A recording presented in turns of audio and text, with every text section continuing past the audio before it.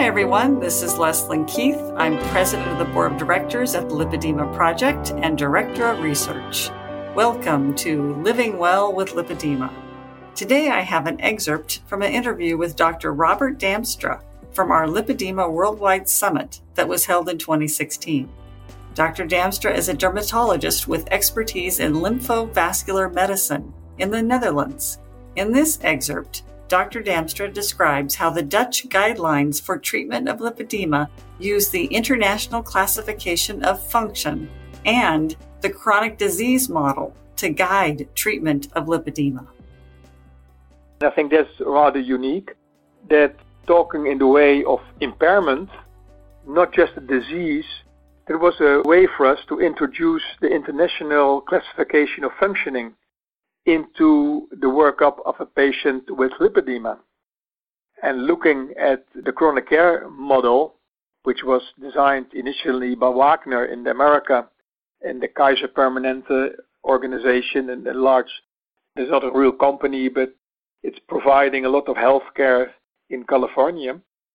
They developed a system, to focus on chronic diseases. And there was one of the things, lipedema, you can discuss for hours. Is the real disease? When is it obesity? When is the combined disease? When it's lymphological problems?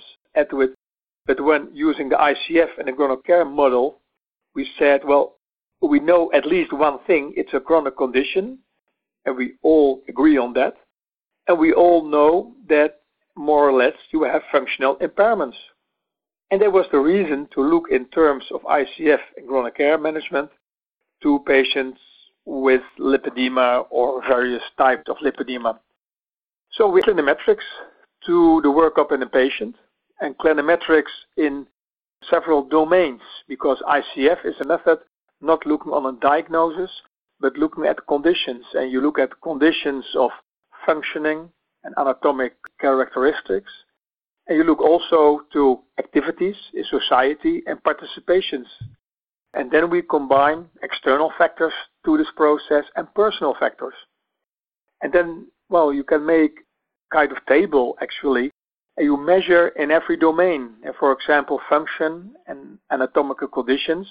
You can look at weight and length, volume, for example, muscle strength, condition. And when you look at activity and participation, you have measurement devices to see if a patient is active in life. And many, many times you see patients are not able to function adequately socially, and they have problems going to their work.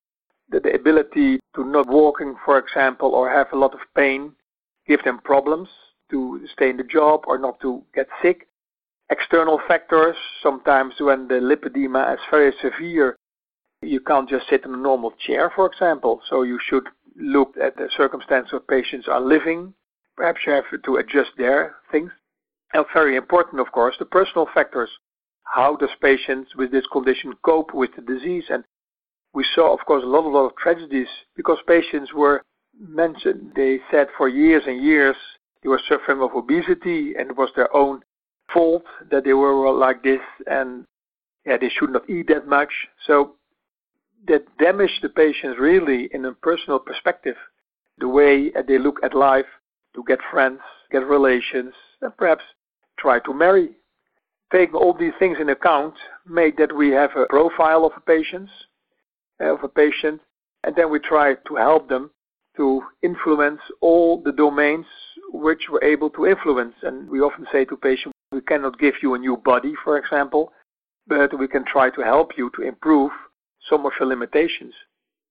And there was more the functional approach of lipedema at that time.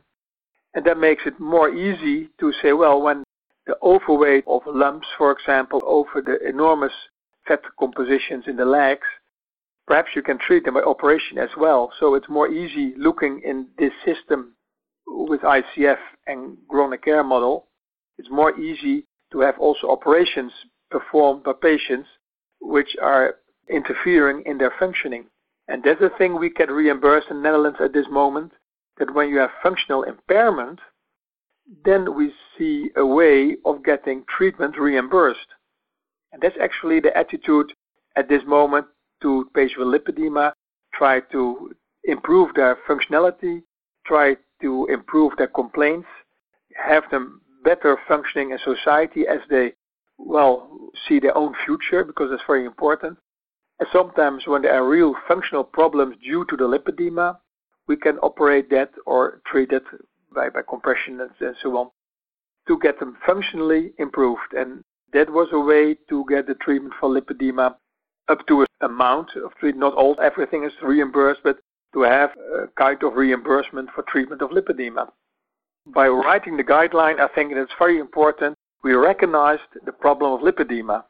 And we still have countries, healthcare professionals, they say, I don't believe lipedema in itself as a disease. And I think we have to, every time, to discuss that, what is the true lipedema? Because often you see patients, they do have a little bit, the phenotype of lipedema, but perhaps for 80% at that time, obesity is the comorbidity of the patient.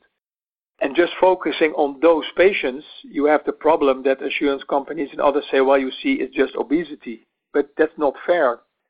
So introducing the new guideline, we hope that, for example, dermatologists and surgeons and other medical doctors try to do more work in diagnosis on lipedema and give them tools from a more functional perspective to work up a patient with lipedema and can really help them to improve their lives. Thank you, Dr. Damstra. It was fascinating to hear how you developed the guidelines for treatment of lipedema in the Netherlands. And thank you also to you, our listeners. If you haven't already subscribed to our daily flash briefings of tips, tools, and research about lipedema, you can subscribe at Apple, Spotify, Amazon Alexa, or here at this website, lipedema-simplified.org/flash, where you'll find an archive of all of our flash briefings. Thanks for listening, and I hope you'll join us again next time for another Living Well with Lipedema flash briefing.